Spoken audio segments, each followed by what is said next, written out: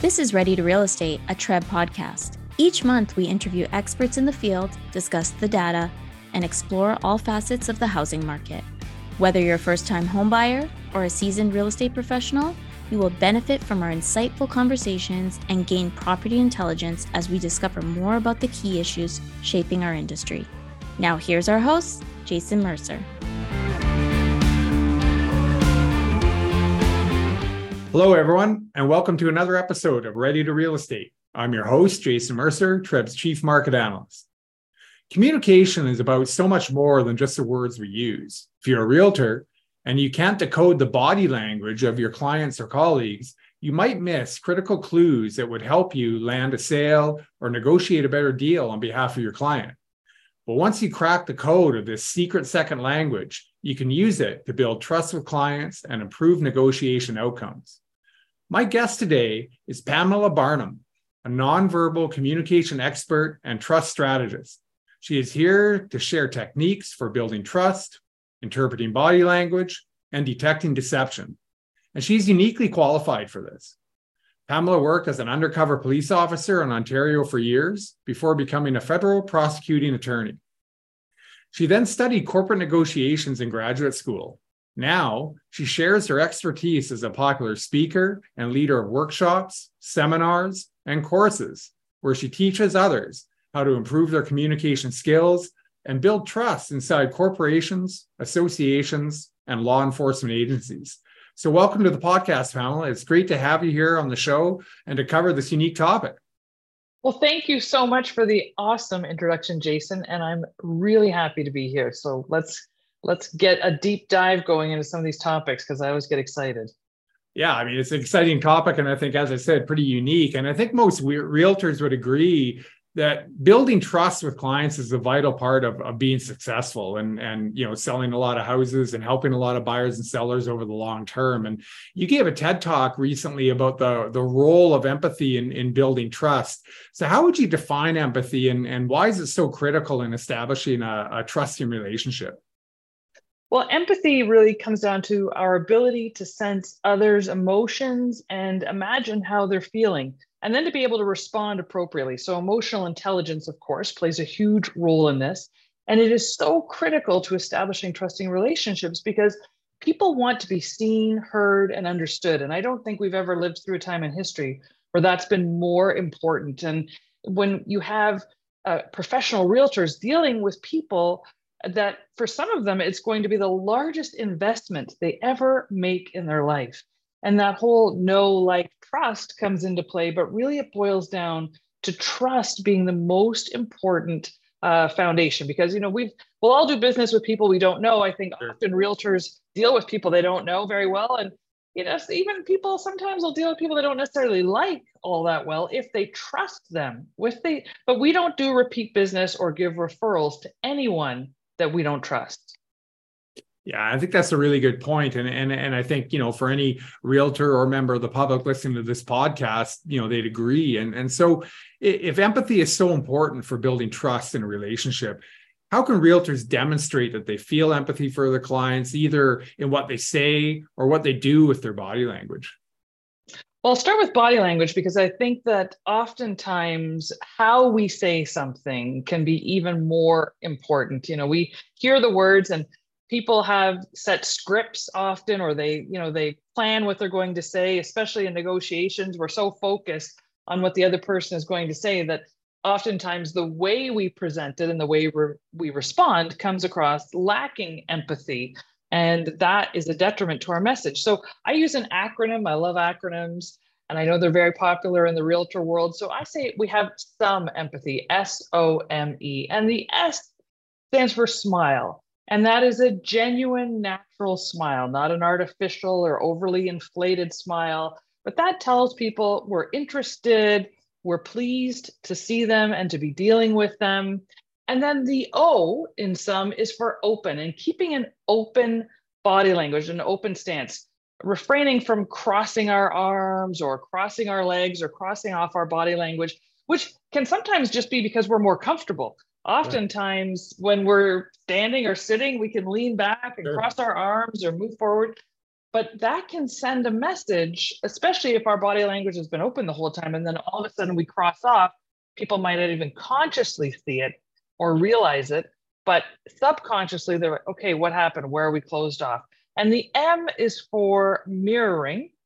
And I don't mean the Simon Says game that we all played when we were kids, but I mean a very subtle and natural, authentic mirroring that happens. This was probably my number one technique when I worked undercover to establish rapport with complete strangers in very unique circumstances. I used it as a federal Crown attorney and, of course, in negotiations, and I continue to use this technique. And a very simple way to do it is you're dealing with someone, you are slowly and subtly mirroring some of their movements. And then you can test to see if you've established this rapport and connection with someone. So let's say you're communicating 3, 5, 7 minutes into the conversation. And then you get that feeling that things are going well. We all know what that feels like. Sure. The way to test this technique is to then shift your body language. So move in a way, move your coffee cup, your glass, stand differently, uncross your legs, whatever it is. And watch to see if within 30 to 45 seconds, the other person does the same. If they do, test it again. You've established that you have this rapport. And it's a great way to test. And then, of course, the E in some is all about eye contact. Now, I should point out at this point that I'm using references that primarily deal with North American or Western cultures. Okay. And I grew up not far from Toronto, and I know it is an incredibly multicultural city with new Canadians coming every single day. So being aware that some of these techniques may not transition well into your international client base. So being aware of what their culture and what is the norm for them is very, very important. But getting back to eye contact for Western culture, making 60 to 70% of eye contact, registering the eye color of someone is an easy way to do this when you're having conversations. But again, be cognizant that in some cultures, this can be seen as disrespectful, and in other cultures, it's completely necessary. So I just wanted to put that out, that culture plays an important role in context.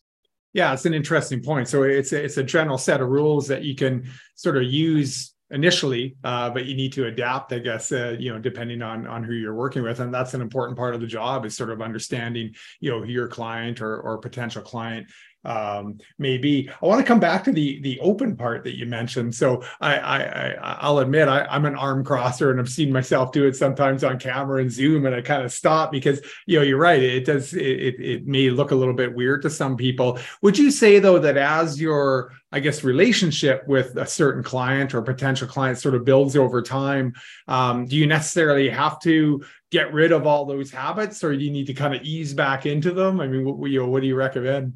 I think it depends, but great posture is good for a number of things. It helps us communicate better. It also helps us lower our stress and retain information when we need it for critical thinking. So posture is more than just, what our chiropractor or our mom tells us.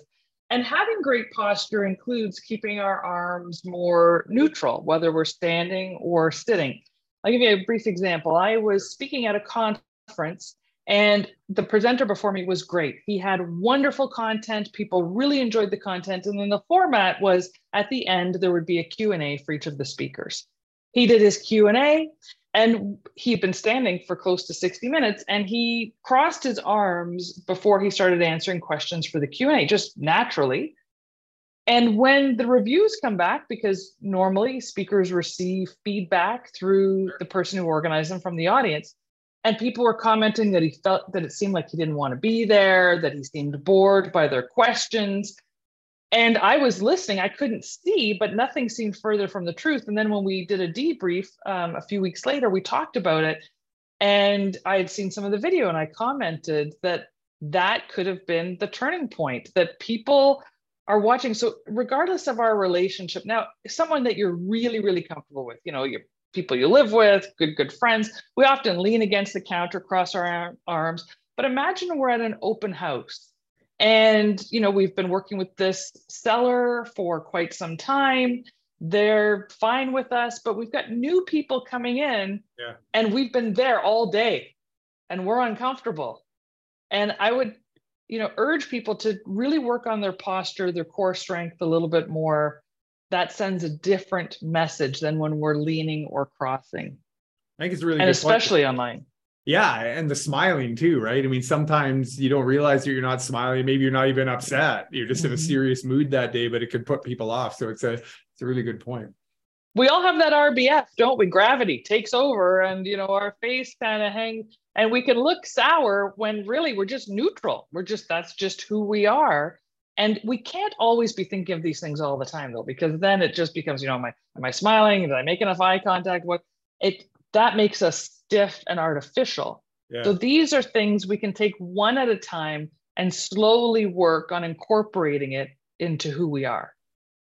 Yeah. So, I mean, we've talked about our own posture and our own mannerisms and how that can sort of project an image, either positive or negative, as the case may be. I want to turn the tables a little bit and talk about, if you're dealing with a client or a potential client, their body language. So what are things that a realtor ought to be looking for or watch for that might show, A, whether trust is being built, or B, whether there's interest in the conversation, whether people are generally or genuinely, thinking about using you as a representative for their needs, et cetera.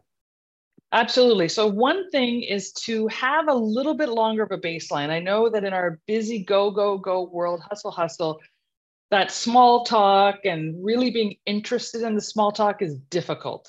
Yeah. How is the traffic coming to the home?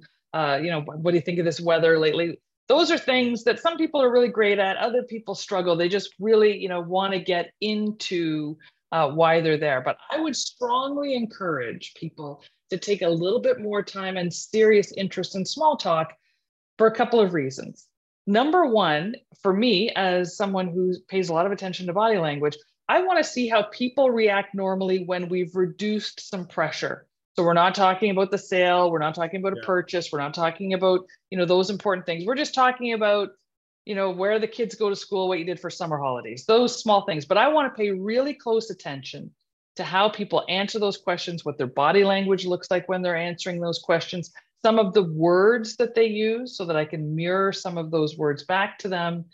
And then when we get into maybe some issues that could be a little bit more controversial or contentious, for example, price, our seller has a very unrealistic idea of what price is, or they're just tire kickers looking for different realtors.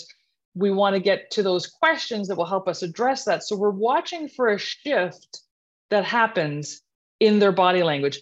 And our brain will be able to see that delineation between how they were responding when there was no pressure or limited amount, because anytime we're dealing with someone that we see in a sales role, some of us can feel pressured about that. Sure. And then how they respond when it really comes down to the nitty-gritty of what we're talking about. And when we see changes, that's what we want to pay attention to. We want to see those shifts where people go from looking and appearing really comfortable to maybe appearing uneasy or uncomfortable. That's what we're paying attention to. And when we see that, we can draw some conclusions that we need to then verify with more questions and more observations. It almost sounds like what I read about one time about administering a lie detector test or polygraph, where you're asking a series of baseline questions that shouldn't elicit any kind of real emotion from an individual, and then you start getting into the tougher and tougher questions, and so it allows you to kind of see whether their demeanor is changing over time. It sounds like a similar concept. Very similar, yes. Now, sort of thinking about that, so you're kind of moving from, the small talk, getting to know one another, into, the business of the day, namely buying or selling a home, let's say. Are there certain sort of mannerisms or traits, because you still don't really know this individual that well, potentially? Are there certain things you ought to be looking out for to kind of know where you're getting into a zone of less comfort, let's say? Absolutely. So we're going to be looking at facial expressions are really important. Our face can betray us often when we are disinterested in something. We'll see that in someone's face. The other thing is where they position their torso. Okay. If they're facing you and they're aligned with you, that is a great sign.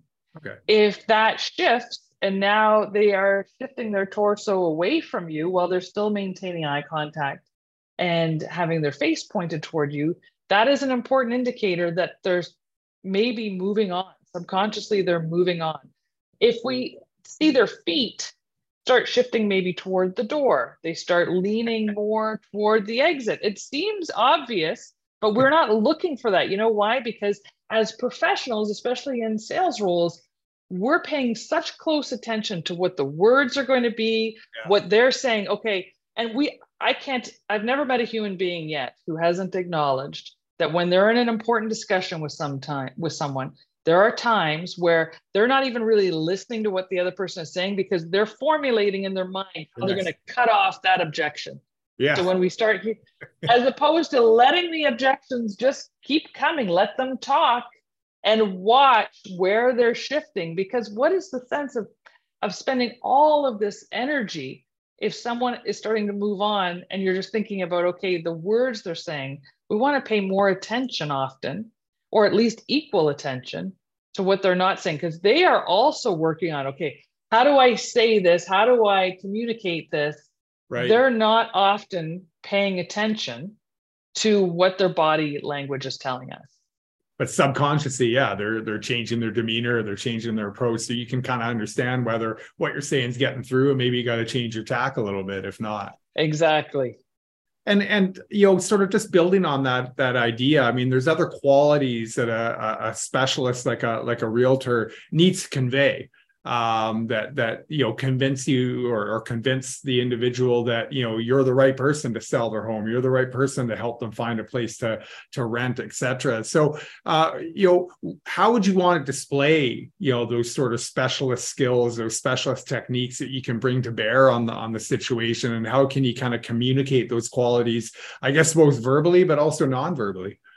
Well, I think one important one obviously is competence, and TRREB does a remarkable job by offering so much information to build up people's confidence in what the regulations are and how the sales process works and all of the minutia that goes into a very complicated sale and purchase for people. So competence, I think, it goes without me getting into and deep diving, because being a competent realtor is not my area of expertise. Sure. But displaying that competence in our language, being knowledgeable, doing a lot of homework before we go into each scenario. Of course, as we get more experience, that's less required. But confidence is my area, and confidence is critically important, because we're not going to inspire confidence in our client, our customer, if we aren't confident. If we show up looking defeated, making ourselves small as opposed to being more upright, more open. If our attire doesn't match the level of professionalism and competence that we are communicating to someone, I'm never going to give fashion advice to anyone. That's not my area. Sure. But I do know from the research and from my own experiences that when we present ourselves, our personal hygiene, grooming, clothing, etc., at or above the level that we are wanting to communicate to others, that works. If we are showing up in Rosedale, for example, in our golf shorts and a t-shirt, that might not appeal to that particular client. Sure. And we really want to be aware of looking that we have that confidence and that we have that professionalism. Personally, I haven't seen any research that tells us that we can overdress to look professional. I doubt you're going to show up in a tuxedo. That's sort of extreme, but looking professional is important. The other areas of confidence, I think, that are so important. Research tells us that confidence, having that inner self-confidence, is a great buffer against negative emotions. Now, remember, our emotions will show up in our nonverbals. How we feel comes out. So if we're not feeling confident, it's going to be difficult for that to come out. We want to prime ourselves for confidence. There's a little exercise I would encourage everyone listening to try, both professionally and personally. If you need some confidence, or you're recognizing that maybe you're not feeling it in that moment, remind yourself of a time or a deal that you did that worked out really, really well. And if you're a new realtor and you don't have a lot of that experience to bring to the table, remind yourself of successes that you've had in the past. Doing that primes our brain to feel more confident, and it will show up in our nonverbals. And here's where it's important. Having that confidence, that feeling, makes us more accurate when we are reading others. Right. It's also great it frees us up to do great things, to maybe take some more risks. It also makes us better negotiators. We're more proactive. We're more decisive. So working on our inner confidence will show up externally, and it is a very powerful tool. So I want to go to sort of a spot where you follow the SUM acronym, you have all the best intentions, but unfortunately, not every relationship is going to be without bumps in the road. And so, conflict can sometimes occur in a client relationship. Maybe it occurs during negotiations with another party, but your client's still involved. You still have your job to do. Do you have advice on how to behave when this conflict happens? Are there times to move towards that conflict rather than away from it? What are your thoughts on that? Well, having worked more than 20 years in the criminal justice system, conflict was part of my daily job description, essentially. Sure. And you learn a lot. And here's where the best of the best at handling conflict. And I observed other undercover police officers, other officers, lawyers, et cetera. And I adapted a lot of this and really paid a lot of attention. The first is perspective taking. Seems obvious, but so often when we're feeling that conflict arise or we feel challenged, our go-to emotion is to meet challenge with challenge and to justify ourselves or try to defend our position in a way that is not effective. So number one, perspective taking. If I were in this client's shoes, how would I see this? Maybe there's things we don't know about this particular person. They are, on the brink of bankruptcy, for example, or their child is ill, or there's a million things that we have no idea. I say give people grace and the benefit of the doubt every single time and take perspective. The next part of that is curiosity, because interested people are interesting. So if there's conflict arising, get interested and curious in that other person by asking some questions. And then it will help you observe these new and different ideas, that it'll help you see these things that you might not have seen before. It really assists with perspective taking. It's also associated with higher levels of positive emotion, not only in you, but the person that you are curious about. So we're going to lower some anxiety, increase positive emotions. Research has shown that curiosity actually enhances intelligence, increases physical and mental stamina. So much so that people can recall things from memory easier, and they have a 20% increase in physical stamina, which is incredible. And I think almost more important than all of this is that curiosity enhances our empathy. And when we feel that someone empathizes with us, that they see us and understand us, we reduce that conflict and we go further in building a great relationship. And I'm not going to say it's easy. I know that there are probably clients that you've either dealt with or you see their phone number show up and you'd rather put a hot stick in your eye than answer the call. And everyone's dealt with those people. But, shifting that around, okay, what is the best case scenario for everyone in this? And then get curious. So asking questions, acting curious to try to elicit more information as to why this conflict may be arising to begin with. Is a great start. Or staying away from the conflict as well. So asking some questions that maybe will steer us away. You might be at the point in the conversation where you need to ask something along the lines of, is there something that is challenging for you? Or is there something that perhaps I've done that's upsetting? And really calling that out and being apologetic and understanding where this person is coming from for sure. I think, great points. If someone's getting bent out of shape and they're sort of venting, can silence ever be an effective tactic? I mean, I remember doing some media training, early on in my career. And one of the things that was suggested is sometimes that sort of dead air tactic can help elicit more information from an individual that's maybe being interviewed, or in this case, you're having a discussion about a real estate transaction. Clearly. So number one, I always want to emphasize that your safety is paramount. So if you feel at any time unsafe or that things are not going well, then you need to remove yourself from that situation immediately. But if it's just simply someone is, a little angry, or they're upset or frustrated, or they're trying to, verbally get through some things, there's some things we want to watch for violence. And I know that TRREB does a remarkable job bringing experts in on that. Increase in profanity, closer body language, all of those things. But aside from that, if it's just simply an upset, silence is a remarkable tactic that works. And oftentimes we don't use it because we think it signifies anger on our part, but it doesn't. People just want to get things off of their mind. So silence is a great tactic. Lets them think, it lets them hear themselves sometimes if they go on long enough. It also communicates, depending on how your body language is, that you want to hear what they have to say, that you are interested. And oftentimes you will hear a few things that you didn't even know they were upset about, or you had no idea that that was even an issue, because until that moment, it had never been communicated to you. So letting people, giving them that space, and you have to, though, appear interested in what they're saying. And you are, leaning in, maybe keeping a neutral expression. You're not, because hey, we're human beings. When we feel attacked, our go-to emotion is to protect, respond. Right. And that takes some training to be able to take a step back and just recognize, okay, this person needs to vent. Let them do that.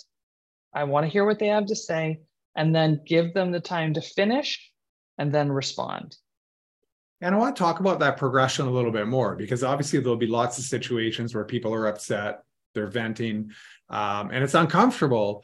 But I guess there's something else where, we're talking about, arguing, moving, more towards like deception, lying, bad dealing, that type of thing. And what are the signs that someone has moved into that sort of deceiving you, not telling the truth, or at least, stretching the truth? What are the signs you can watch out for to know when you're kind of moving into that realm?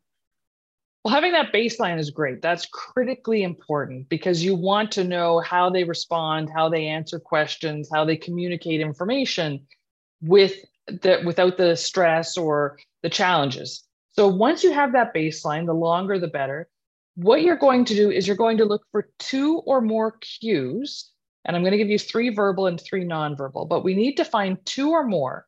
The first must happen in the first 5 seconds after stimulus has been presented. So the stimulus could be the question you ask. It could be going over the disclosure form that they filled in. It could be getting them to sign something. It could be anything. What the stimulus is, the situation that provokes their response. Right. So you want 2 or more cues, and I'll give you 3 verbal, 3 nonverbal. And these are tested by, and again, just by seeing this doesn't mean someone's absolutely lying to you.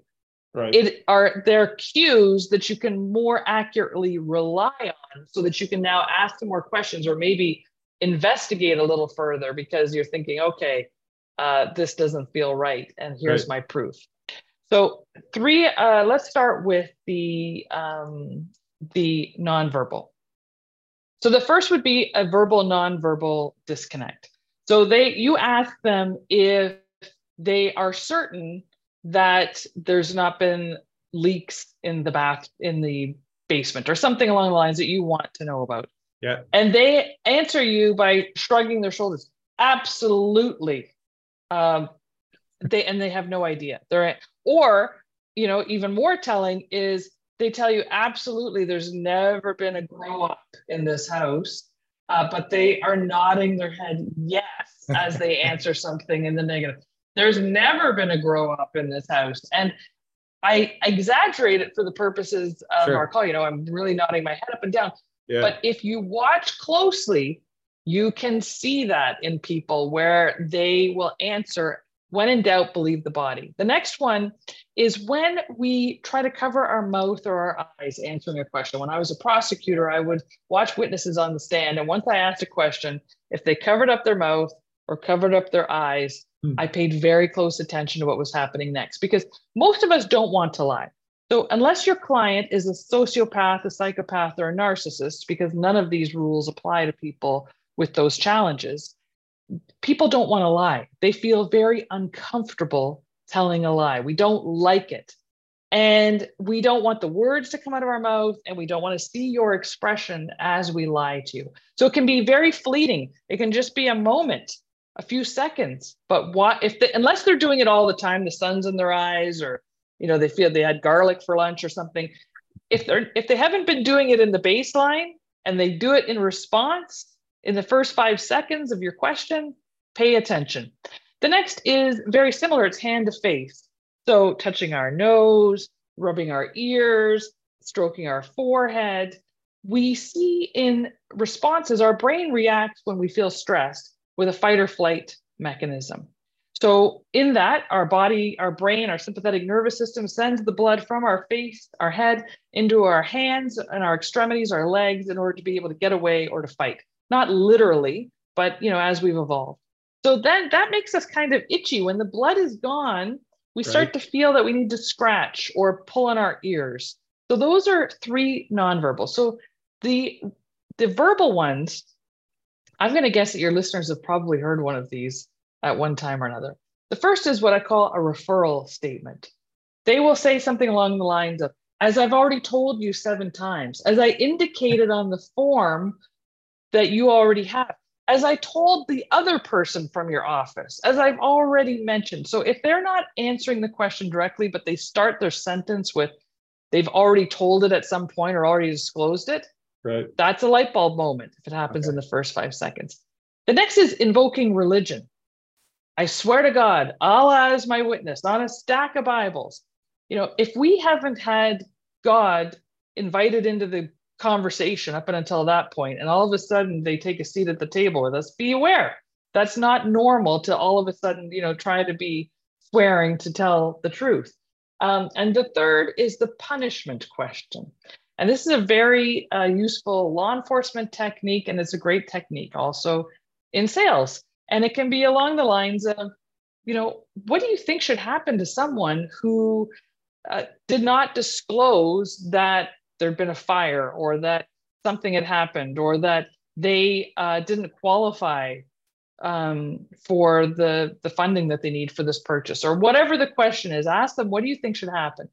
And if they respond with something very, very lenient along the lines of, they probably need more time at the spa, or there's some other very lenient answer, pay attention. That's a red flag. Now, if they respond with a very aggressive answer, like, they should never be able to purchase a home again, their credit rating should be decimated. If it's really an extreme, then that's a neutral answer. Don't pay attention. It doesn't mean they're not telling the truth. It's just counted as neutral. So we're looking for excessively lenient to be a red flag.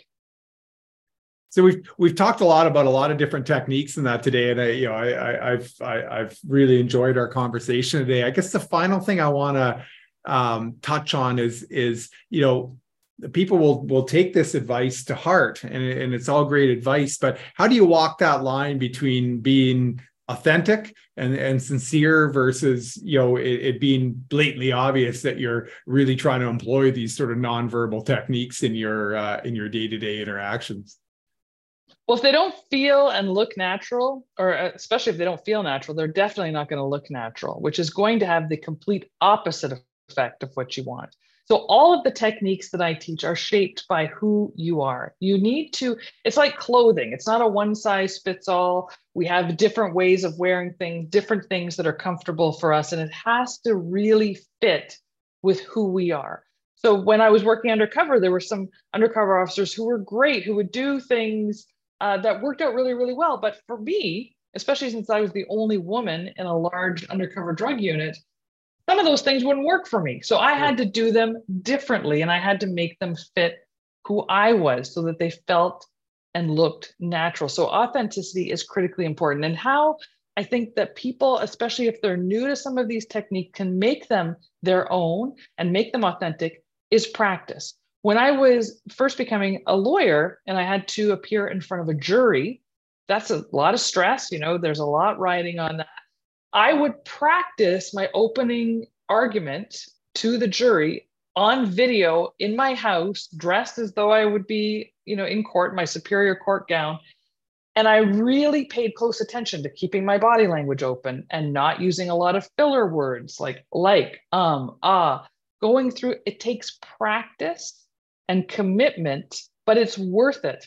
Think of the people that and public figures are a great place to look, that have those verbal tics or are trying to do things because they've been coached a certain way and it looks awful.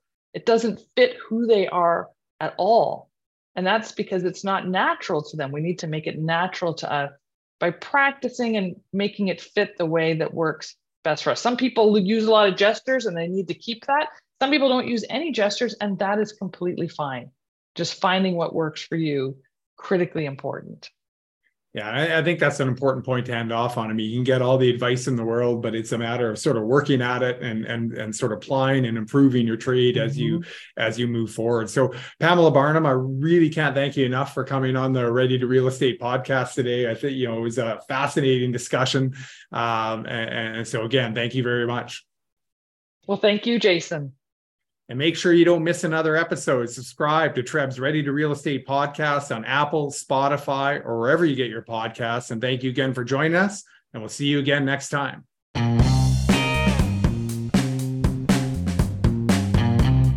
That's it for us. Be sure to subscribe to our podcast on Apple, Google, Spotify, or wherever you get your podcasts.